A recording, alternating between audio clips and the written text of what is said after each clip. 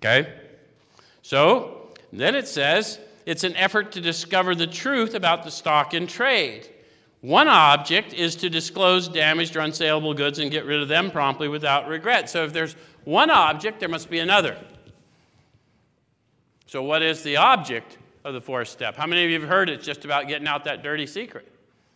Because I've heard that messaging before, but that's not true, is it? That's just one object. There are no secrets in the realm of the Spirit, so the first thing for me to learn is there ain't nothing I ever did that's secret anyway. But the next thing I need to do is, where did they tell me this power was found? And how did they say I was going to find it?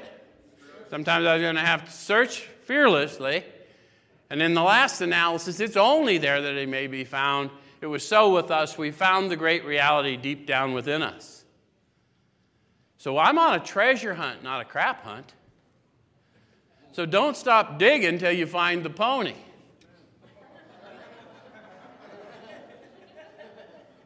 Don't get distracted by all that horse shit. Okay? There's a pony in there somewhere. All right.